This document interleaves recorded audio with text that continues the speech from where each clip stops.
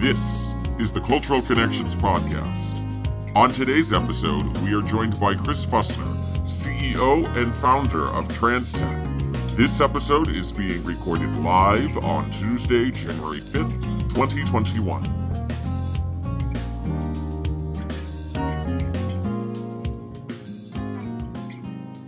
Alrighty, good evening, everyone. Hello, and welcome to the Cultural Connections Podcast. My name is Brian Ives, and I am the producer and host of the Cultural Connections Podcast.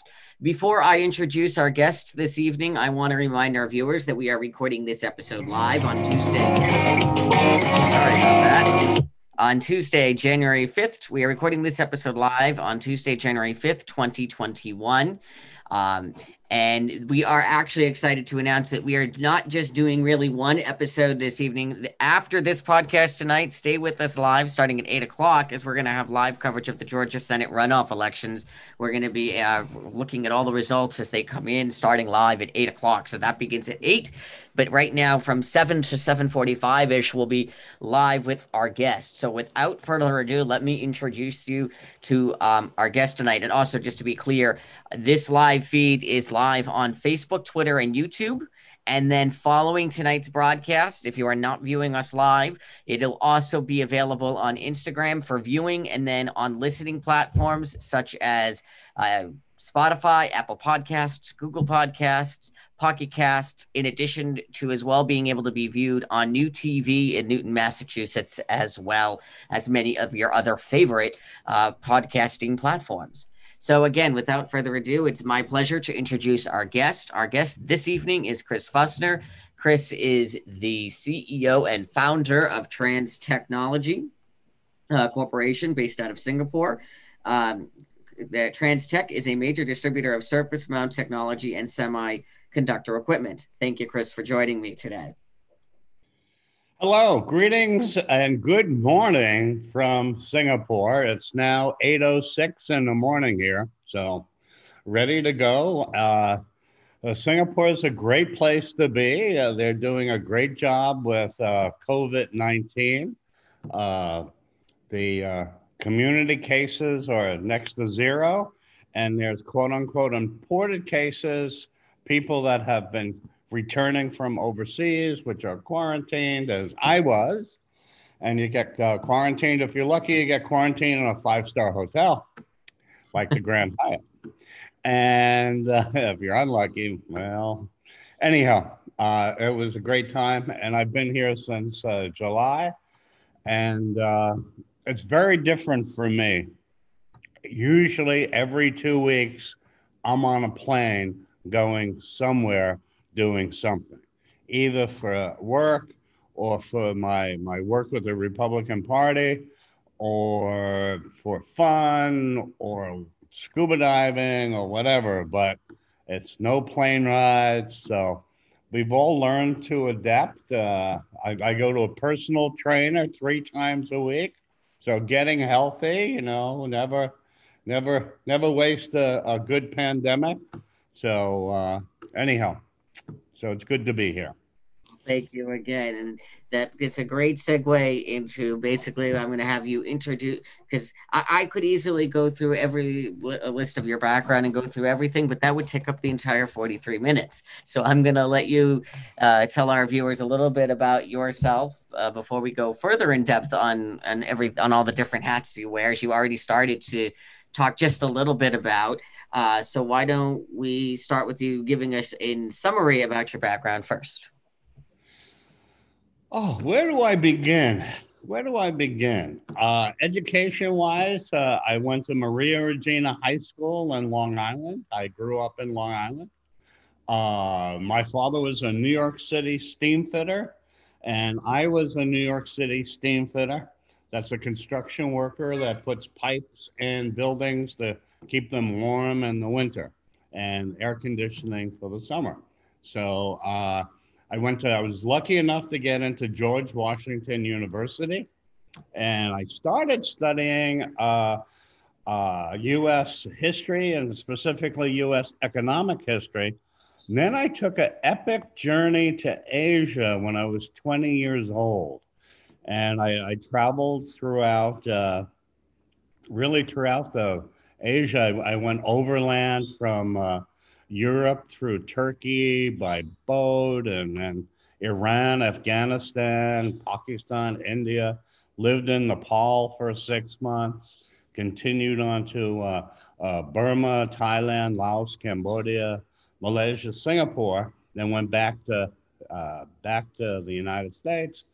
And then when I went back, then I changed my direction. I started studying Asian affairs and Asian politics and Chinese language. So, and then from there, I took another strange turn. I tried to get a job working in economic development in Asia. But what happened is I got a job with Catholic Relief Services in West Africa in Ouagadougou, Burkina Faso, during a famine. And that was pretty interesting. Actually, it was the job from heaven and hell. So cornmeal and crucifixes. So I was there a year and a half, and then I took another great journey, and I went from sub-Saharan Africa and crossed Burkina Faso, Niger, and crossed the Sahara Desert into Algeria and Tunisia, and went to Egypt, and then again back again. So that was another great journey. My mother blames it on me reading National Geographic magazines. I read too many National Geographic magazines. Very interesting. Well, I just want to also remind our viewers that before we do go any further, again, that we are recording this live on Tuesday, January 5th in the evening here in the Boston area, obviously. If you're watching overseas in the Singapore area, then that's Wednesday morning for you. But as a reminder that this is live on Facebook, Twitter, and YouTube. I am monitoring here next to me on my phone. I'm going to try to alternate between the different live feeds, Facebook, Twitter, and YouTube. Right now, I'm here on Facebook. So anyone that has a question that you'd like answered, right now I'm looking at Facebook. So if you are looking at the Facebook page, feel free to comment below with any questions you may have, and you may hear your questions answered. And if you're on Twitter or you're on YouTube, feel free to ask your questions below over there as well, as we would love to. We will definitely do our best to answer them. And again, I'll alternate between all of our three platforms throughout the broadcast so that we can get your questions answered if you have any. So without the next question here then is, which is I think your main big thing, and that is your company that you've started and founded, TransTech. Can you tell our viewers a little bit more about this company? Give us a background on it, why you started it, and how it all came to be. Sure. It was 33 years ago, and I sort of wanted to start my own company. So I did it with a number of partners, and I started in Taiwan and in Singapore. And it was to distribute electronic manufacturing machinery, etc. Oh, if you hear birds chirping in the background, my daughter has two birds, so they're in the cage talking to each other. So I don't know what they're saying. Anyhow, so I set up this company with about $55,000 US, and we were very lucky in that we got the agency distribution rights for Yamaha Motor and for their robot division, Pick and Place, for surface mount technology. And we also got Heller Industries for reflow ovens and a few other projects very quickly. And then quickly opened, we had an office here, and then we had people in Malaysia and Thailand. Over the next 2 years, I bought out my Singapore partner and my Taiwan partner.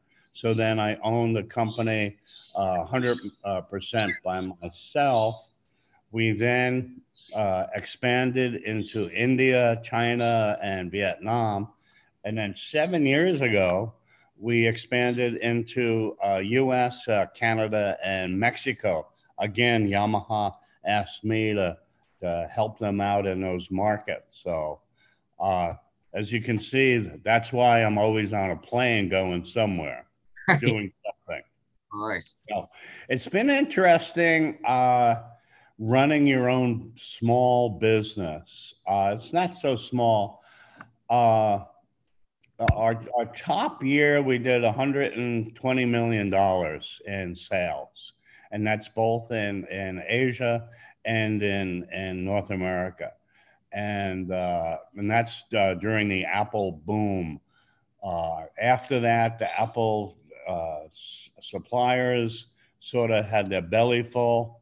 Apple slowed down a little bit. So, and then COVID-19. So things have slowed down a bit, but this is not my first slowdown. Sure. First slowdown was Asia crisis in 1989, where the bot just dropped, right through, and Asia was in a huge financial crisis. Next crisis was the dot-com boom, which was boom. And then the year after, in 2000 and 2001, it was the dot-com bust. Then you had the great global recession of 08. And then now, of course, you have the great pandemic. So what my company policy is, we keep everyone on the payroll. We cut expenses, we cut salaries, but we don't cut people. Because I think it's rather cruel if you ask people to work hard and sacrifice and do the right thing, and then you're in a storm, and then it's like, okay, you get off the boat, Right. There's not that many jobs out there. So I think it's important that we keep everyone on board. So. Of course. The products I sell, you see it in everything you use, from an Apple phone to LED lights to stereos and airplanes and everything that you can find electronics in. Cars are just chock-a-block with electronics these days. So. Yeah, very interesting. Well, what I'm going to do now here is, so for our viewers that are watching the podcast, if you're listening and this is later on, well, you can envision this in your head. I'm going to share here so people can see here. This is the website that you were just your website. They were the TransTech website, and I guess while people are here seeing up on screen the website for a minute, my next question to you really would be is, so what led you to the idea of starting it in Asia, specifically, and starting this company in Singapore? What led to that idea? It was very simple. At that time, I worked for a small American electronics company. And at that time, I lived in South Korea for about 3.5 years. And then I came to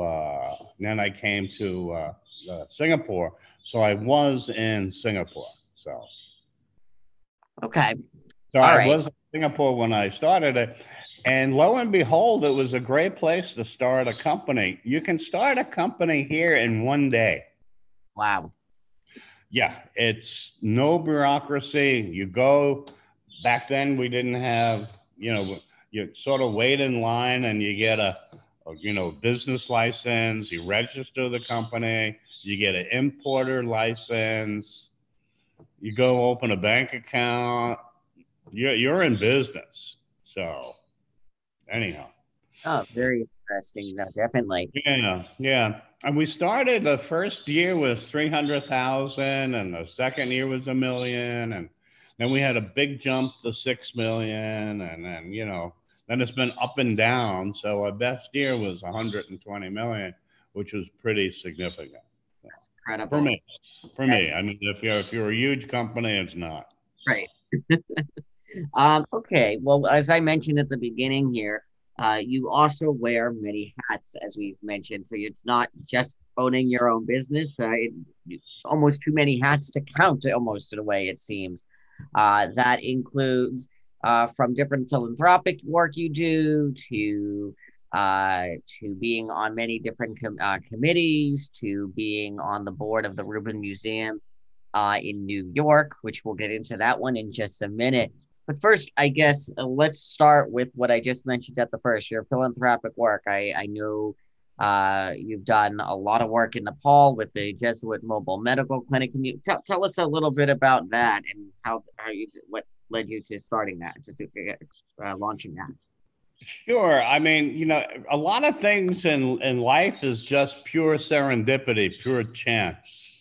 So when I was in Nepal in 1973, 1974, I had cousins of mine who worked in Saudi Arabia, and they were friends with this Jesuit priest named Father Watran, who would go to Saudi Arabia once a year.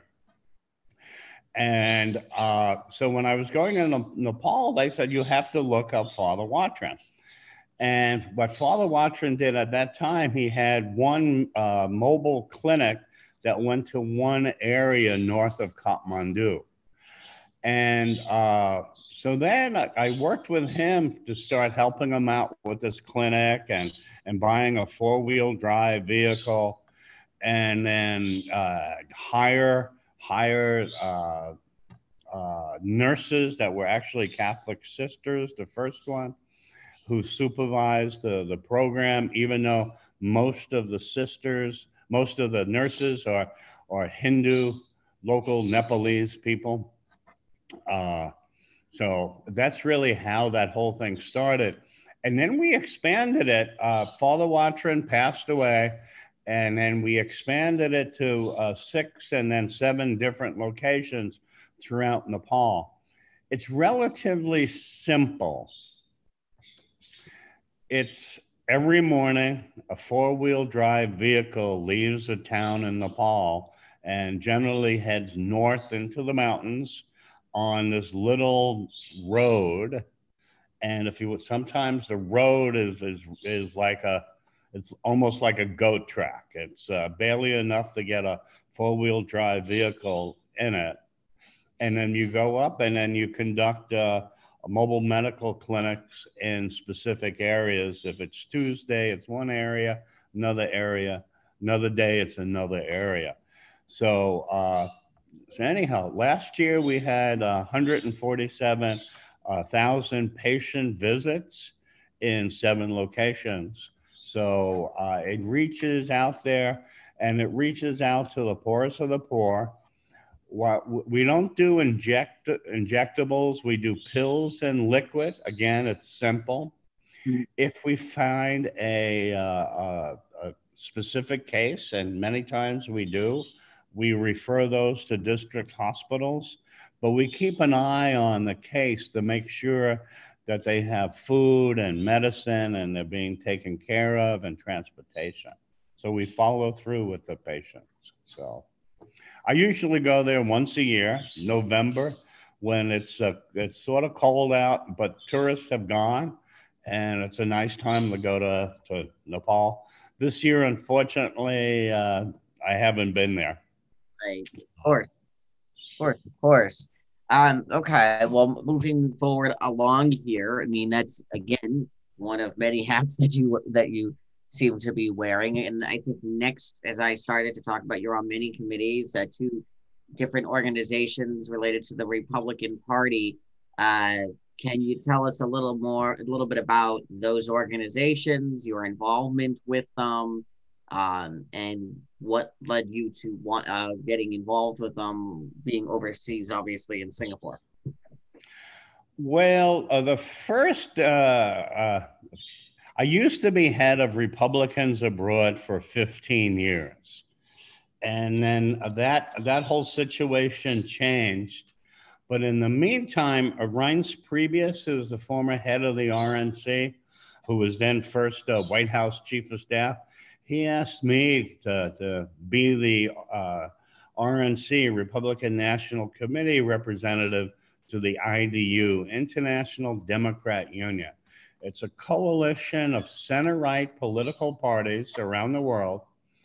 And its members are Conservative Party of UK, Liberal Party of Australia, CSU, CDU of Germany, but also member parties in developing countries such as Mongolia, Sri Lanka, established democracies like in in Ghana and in Korea, and then really threatened democracies such as Belarus, etc.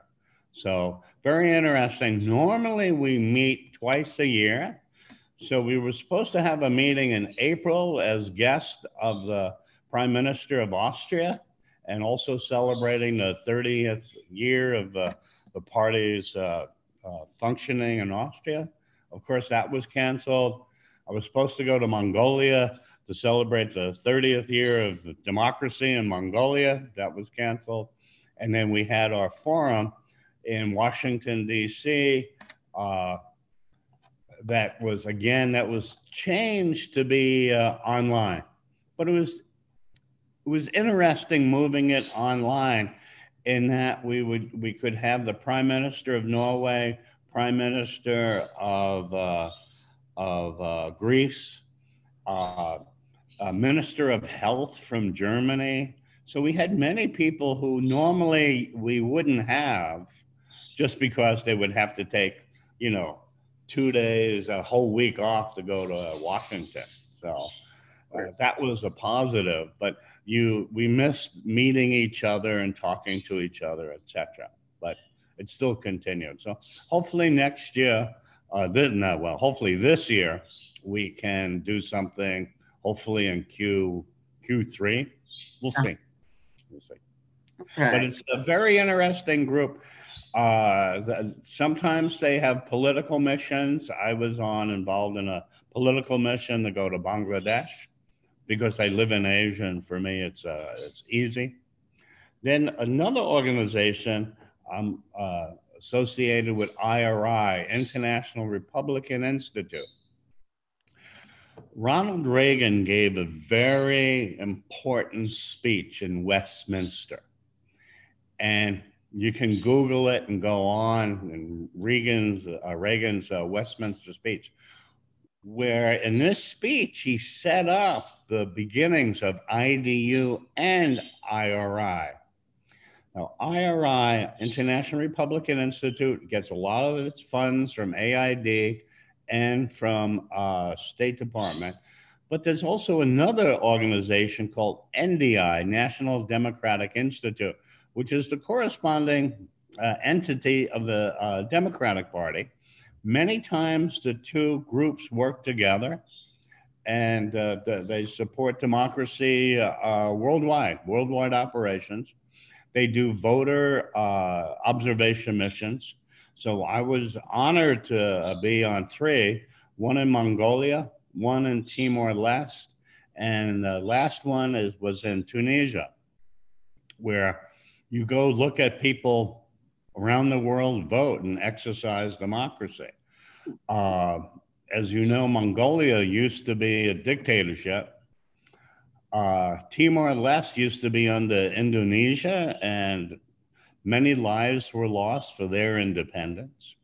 And we all know the Arab Spring started in Tunisia. So these 3 elections were very important.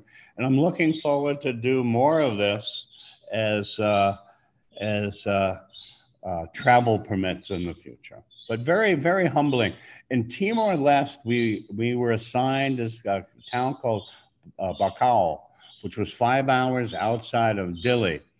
And we went into farming villages and fishing villages, and people were dressed in their best clothing, which is a sarong and flip-flops, and waited online to cast their ballot and exercise their democracy. And the mood was somber. It wasn't like in the West where people lined up, they'd be joking. All these people come from the same village, but they were really quite serious about it. And they followed all the rules, and all the parties, 24 parties, worked together for this. And they waited online and voted. Quite humbling. Yeah, no, very, very interesting. Wow.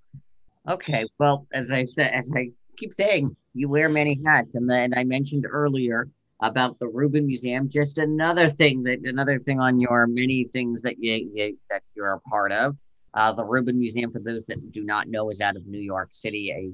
I've had the opportunity to have you give a tour of that museum, a beautiful museum. What led you of choosing so many different museums, I could say, to get involved in? Why choose the Rubin Museum? Why the Rubin? Well, it goes back to Nepal. The Rubin Museum specializes in Himalayan art. So this is art from Tibet, Nepal, Ladakh, Bhutan, and the first time I went there, I went, wow, this museum is like for me. And I felt very personally connected to the museum. So then I started contributing and going to fundraising. And of course, I was asked to be on their board of trustees. And there we go. Museums having a rather difficult time now in that with COVID and no tourists and no people, they're not getting enough people visiting. Right. And they're not getting enough revenue. So they've had to have some layoffs and other things there, and trying to balance their budget and go through there. But as far as possible, they're trying to be active online. And it's pretty interesting, but I still like going to the museum. It's on the 17th Street and 10th Avenue, and it's in the Barney's old building. So you have a beautiful staircase that goes up. So I always go to the top floor and then come down. But it's just a fantastic museum. So hopefully they can persevere and move on this year and make it through these very difficult times. But it's not just the Rubin that's having a problem. It's all the museums all around the world, because many of the museums, they depend on visitors, contributions, gala events, etc. So, very interesting. And I mean, again, as our viewers that are watching this right now, if you're watching this, whether it's live here on Facebook, Twitter, or YouTube, or later on, if you're watching the rebroadcast on Instagram, you're seeing the website of the Rubin Museum in New York City. A definitely worthwhile museum, one of the many probably hidden treasures out of the Big Apple in New York City. Definitely worthwhile to check out. Moving forward here, thinking about this, if you had not founded your own TransTech, your own company, what do you think you would be doing today? Wow, that is a very good probing question. I was, at the time I started TransTech, I was offered a job with Adept Robots. And back then, 33 years ago, it was like the hottest American robot company. And I very well could have gone with Adept. It was based in the Bay Area, and I would have had, I would have been responsible for Asia and Latin America. could have been an interesting thing. I could have done that for a while there. You know, I did voluntary agency work. I got paid for it, but not a lot.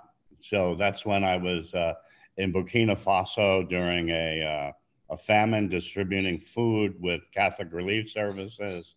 And then after that, I was with Church World Service in Malaysia, resettling Vietnamese refugee officers, refugees, boat people that came over.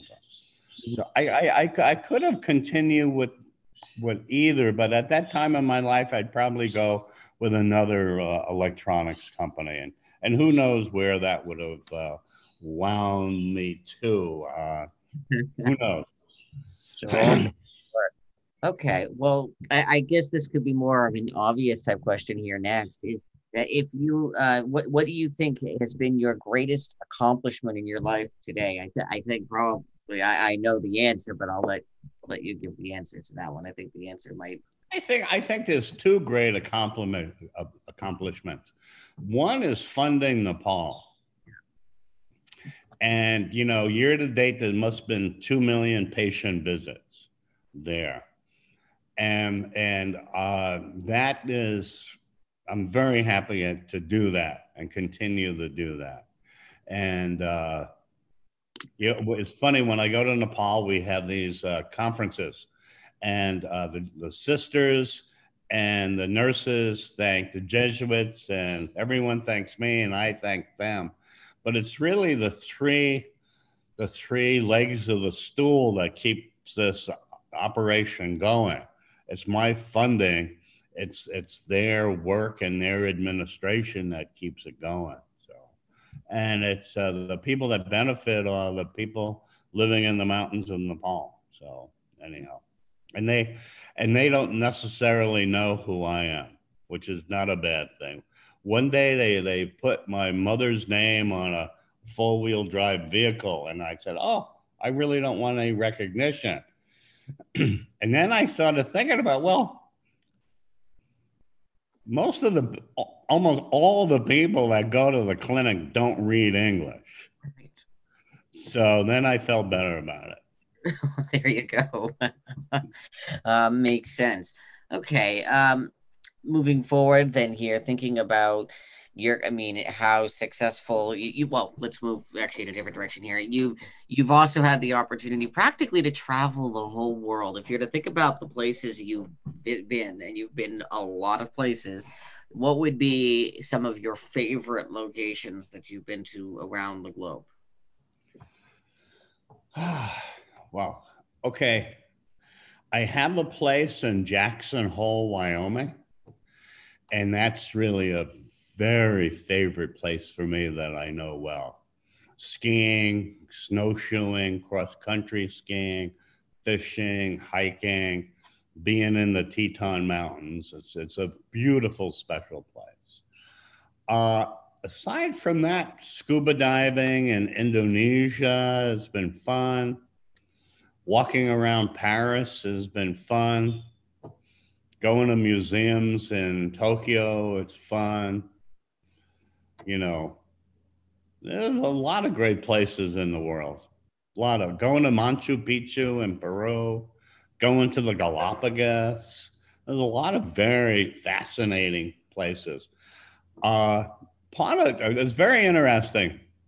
My mother blames National Geographic, but there's another book I read when I was a kid.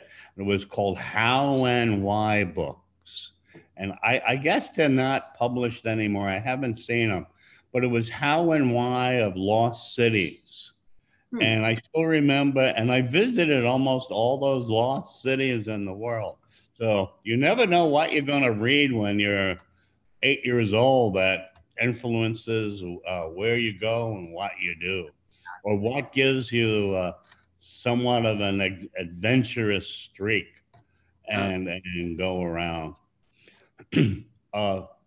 My plans, though, I think people that have bucket list, I think that whole bucket list and a list, I think of it as sort of lame, right? Right. The top 10, I think it's all lame. But a few places I'd like to go to. One is Malta. And one is because of history. Mm-hmm. You have this the siege of Malta and the naval battle of Lepanto, which changed the history of the Mediterranean and the world. Also, it has great museums and architecture, and also because of all the wars fought around it, it has great scuba diving for wrecks. Yeah, interesting. So I've always wanted to go there. Another place I want to go to is the country of Georgia, not the state of Georgia. I've been there. And hopefully they vote the right way. And the country of Georgia, I'd like to go there because of politics. and just it's a country sort of in a rough neighborhood, I'd have to say. Right. And Georgia and Armenia, and then also the culture that happens there. And then I was supposed to go scuba diving in Raja Ampat, and that in Indonesia, that means 5 kings. It's 5 beautiful islands in far eastern Indonesia. So we'll see. All very interesting. Well, with the last few minutes that we have, and I also, again, as I know I've reiterated this a couple of times here throughout the podcast, I want to remind our viewers that are actually watching this right now. We are recording this episode live on Tuesday, January 5th, 2021. And if you are watching this currently, it is live on Facebook, Twitter, and YouTube immediately following this broadcast, or soon thereafter. It will be rebroadcasted on Instagram for viewing, and then available on New TV in Newton, Massachusetts, also for viewing, for listening, I should say. I'm sorry, for listening actually on New TV in Newton, Massachusetts, and also available on Spotify, Apple Podcasts, Google Podcasts, Pocket Casts, and your other favorite listening platforms. And if you are watching live with us, please feel free. I am monitoring all 3 of our social media feeds right here on my phone. So if you think I'm looking off to the side here, I am looking down over at my phone to see if anyone does comment anything. And if you do have questions, any of those sources that I just mentioned, feel free to comment on. And I definitely am going back and forth to track. But within our last few minutes here, as we slowly reach our time, one of the questions I think about is, because you obviously have had so far to today a successful career. In your own words, define success. What do you think success means?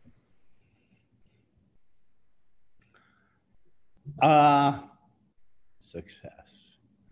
It's feeling good about what you've done.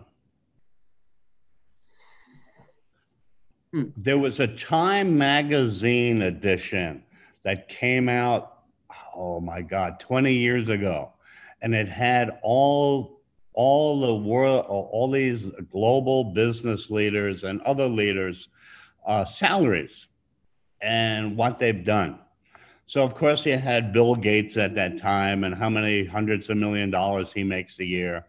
Then it had Lou Gestetner, who used to be head of IBM when IBM was big, and how many millions of dollars he made a year in stock options. But also on that list, you had Mother Teresa. And it had, Mother Teresa responsible for 17,000 Catholic sisters worldwide, treating, terminal ill and exceedingly poor people. Then it had yearly salary and it had a big 0. So that sort of sums it up. I mean, there's different paths you can take, and success is different things. But the biggest thing is to be happy with what you've done. Sure. Yeah. Absolutely. Well, with that really being said, it's hard to believe, and this is only part 1, folks, for those that are watching this, because I'm going to be live again with you shortly at 8 p.m. for our live election coverage. But I want to thank Chris for joining me today for this very interesting, very informative discussion. Chris, as I told you in an email, you are always welcome back as a guest here on this podcast. We always thank you.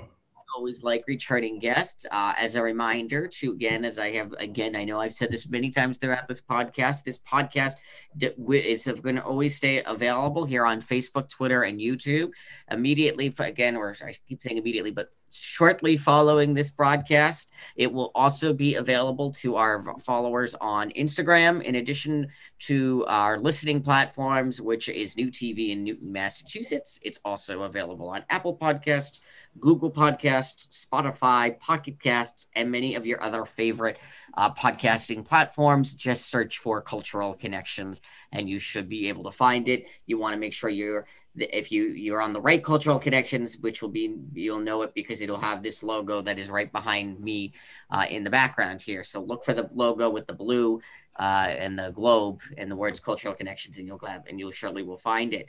stay tuned with us. We're planning out further episodes of our podcast. We expect to have more coming in the coming weeks. Again, thank Chris for joining me today. And if you have any questions or comments, or have questions that you would like answered that you did not see answered in today's episode, feel free to comment on whatever platform you're watching, or you can email me directly at Brian Ives. That's BrianIves @gmail.com. And I will get if you have questions either for Chris or for myself, feel free to send them to me, and I'll do my best to get those questions answered for you. Definitely look forward to future episodes, and please feel free to also send suggestions if you have ideas for future episodes. So this has been another episode of the Cultural Connections Podcast. My name is Brian Ives. I am the host and producer of the Cultural Connections Podcast. Stay with us.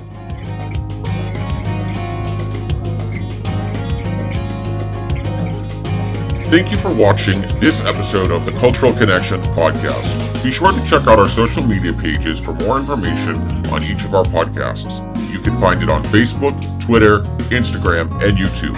You can also listen to our podcasts available on Apple Podcasts, Google Podcasts, Spotify, and many more. Thanks again for joining us for this episode of the Cultural Connections Podcast.